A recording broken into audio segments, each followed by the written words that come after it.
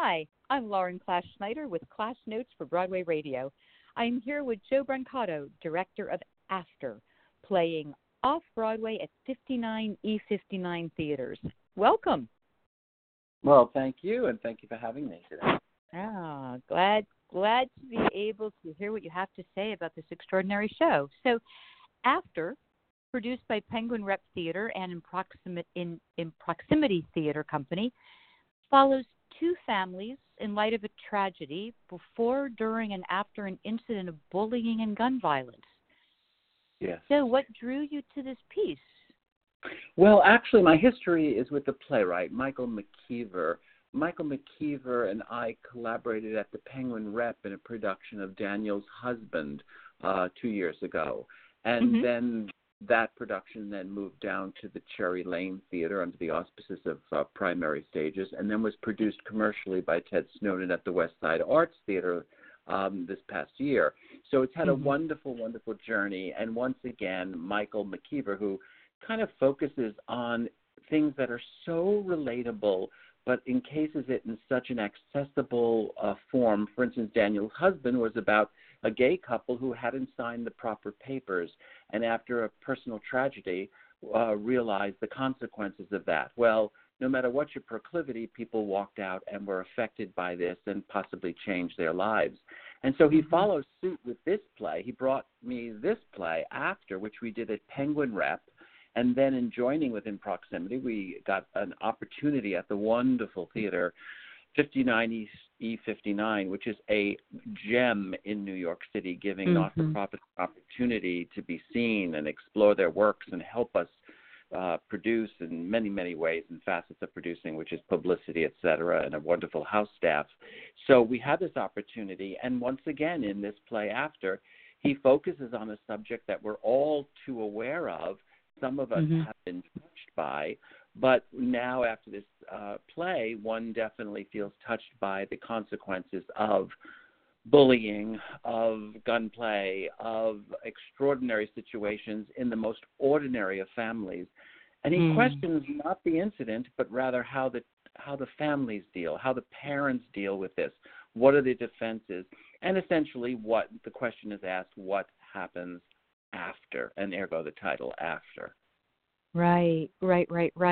It's really wonderful to hear you talk about Daniel's Husband, of course, by playwright Michael McKeever, and the relationship that gets developed between a director and a writer. Tell us about the rehearsal process with Michael and the ensemble, playing parents grappling with such dire circumstances. Yes. Well, we had the opportunity first to work on this together. He had done it in Florida first, and then I joined the team, and we did it at Penguin Rep at the barn up in Rockland County, Stony Point, New York. And we worked on it there, and he came and loved what he was seeing. And we, of course, have a, what you are referring to in terms of relationship between director and playwright. It's so lovely when you've already done work together. There's a shorthand. There's the fuse is shorter, so we and then we have our cappuccino after or whatever after. So it's perfect that we're able to have this exchange, and being blessed by this move in New York, having a chance to reinvestigate it with Michael in the room and a wonderful cast of actors that we're blessed with. To bring this story to life. Very rarely, as with Daniel's Husband, we had 3 opportunities with the same cast to investigate the material. Here we had an opportunity to re-enter the material and to dig deeper and push Michael to wherever he wished to go, and he pushes us to where he sees. And ultimately, we have, in fact, the other evening, we had this amazing woman named Sue Ellen Fried, Fried, and she came in from Kansas City. She's an expert and, quite frankly, has written many books on banishing bullying behavior in schools. And it was so telling and so heartrending where the audience, after the production, leaned into her conversation, realizing that Michael's play is really coming from the headlines and coming from our lives. And doesn't answer the questions. He doesn't come off as a genie in any way, but he simply presents in the most dramatic and entertaining ways. He manages to find humor everywhere, and we're very blessed to be seeing audiences affected by work that we have been doing. So after is really an experience. Now, of course, there's no opportunity for the group of us to actually be in the rehearsal room. Could you give us a story, perhaps, about a time with you and Michael in the rehearsal room that we wouldn't get to read in a program? Sure. And in fact, if you ever wish to do that, just contact me and we could do that at some future event. It's terrific. You could come up to the barn in Rockland or in Manhattan or wherever we're rehearsing. And we love people watching the process. Very so many generous people. of you. Well, it's so funny because you're asking this question, and we had just had a conversation recently about though people come to theater and give their hard-earned dollars down to experience the play, and we value an audience, very often people don't quite understand what the lines are or how something comes when a glass is picked up or when a cross is made or when a line is read with a certain intention, how all those details happen. And in the room, very often we will present things or we'll investigate things, always in a safe environment where hopefully an exchange can be free and clear, and then out of that, weed out that which we love and then put aside those things that was just an experiment. And with Michael in the room, yes, we've had some wonderful, especially with After, opportunities to talk about and how he had to literally update the play because he refers to the number of gun killings, and he refers to the terrible epidemic of bullying.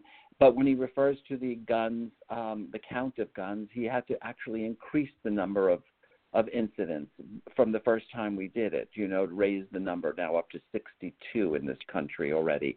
So there's a contemporary feel to the rehearsal process. And in terms of exploring things, his input is terrific, and we work together hand in hand. My hopefully carrying out and informing his vision that he had originally in his room when he wrote it, and he's very willing to do that. I love working with the living playwright in the room. It really does help, and so that's been a great experience. Oh, great. Well, about the play specifically, the use of cell phones, actually, we're hearing them going off in the office in the studio today, to hide behind bullying is so prevalent in today's headlines, and the play, deals with this. How did you navigate cell phone use so effectively? Well, it's interesting that you say that because I was a latchkey kid in the Bronx. Mom worked, and my sister and I would come home from school, and no matter what anguish we may have had or been witness to in school, somehow we came home, we latchkeyed, and we stayed at home, and we were safe. Unfortunately, today, through cell phones, if a child is in fact the victim of bullying, it can carry on into his home or her home. It could carry to her 24 hours a day, which is genuinely a torture for that person. There are no barriers any longer. There was always, no matter how horrendous, and I dare say bullying has been going on for years in some fashion, but now what's happened is it is so present because the cell phone is present, the social media is present. So how does a child turn that off? How does he come to feel safe if, in fact, he's home and yet he's getting this and perhaps ashamed to or cannot express to his parents this particular thing? So it really does play a great part. And, of course, in the zeitgeist today, we know what's going on in terms of anyone who is attentive to our country and the news and the way politicians speak.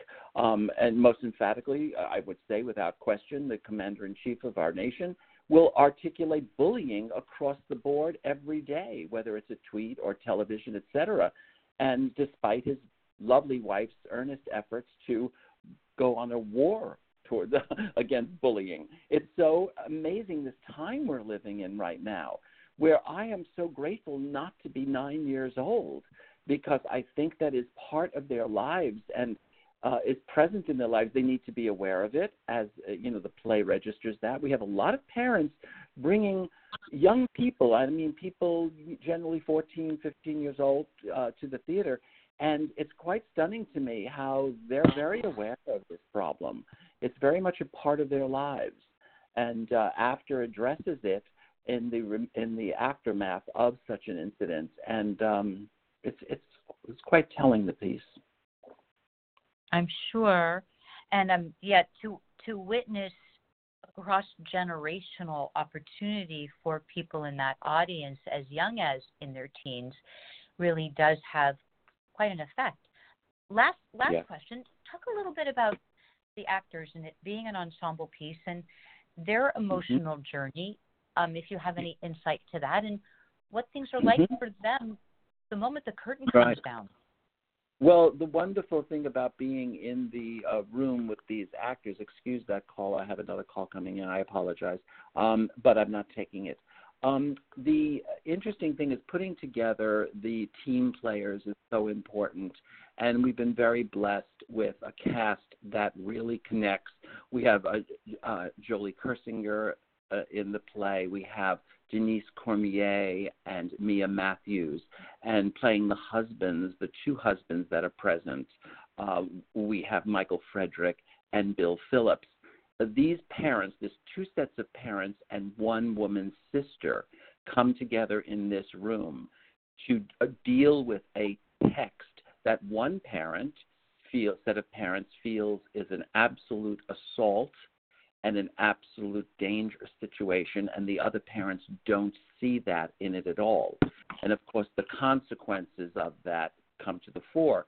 Well, these actors, these wonderful actors who would be in the room dealing with this subject matter, and, of course, humor is the survival tack, so many times we would have lots of fun in investigating this because that's the only way to get through it. But their insights, their abilities to shift, their abilities to turn and come in through another place with a delivery, and sharing each other and being respectful of each other's time in investigating it has been a wonderful, wonderful journey. And I think that's pretty evident to anyone who's watching the show. You see a trust in each other because it is heavy material. It's a material that, and we have a number of actual parents in the play who dealing with this meant a great deal to them. So if you don't have that place where you have the actors to pull off Michael's work and my work, you have nothing. And the final beat, of course, is then throwing it out to the final people who do collaborate with us, and that is the audience each afternoon and each evening. And they really fill the space with an experience of understanding or coming to grips with this material, and hopefully leaving the theater a tad more informed or a tad more concerned, and maybe all will be well in the world. Who knows? All is certainly well at 59E59. Joe, thank you. I'm Lauren Clash-Snyder with Joe Brancato from After, playing off-Broadway at 59E59 through April 14th. Thank you. Thank you so much.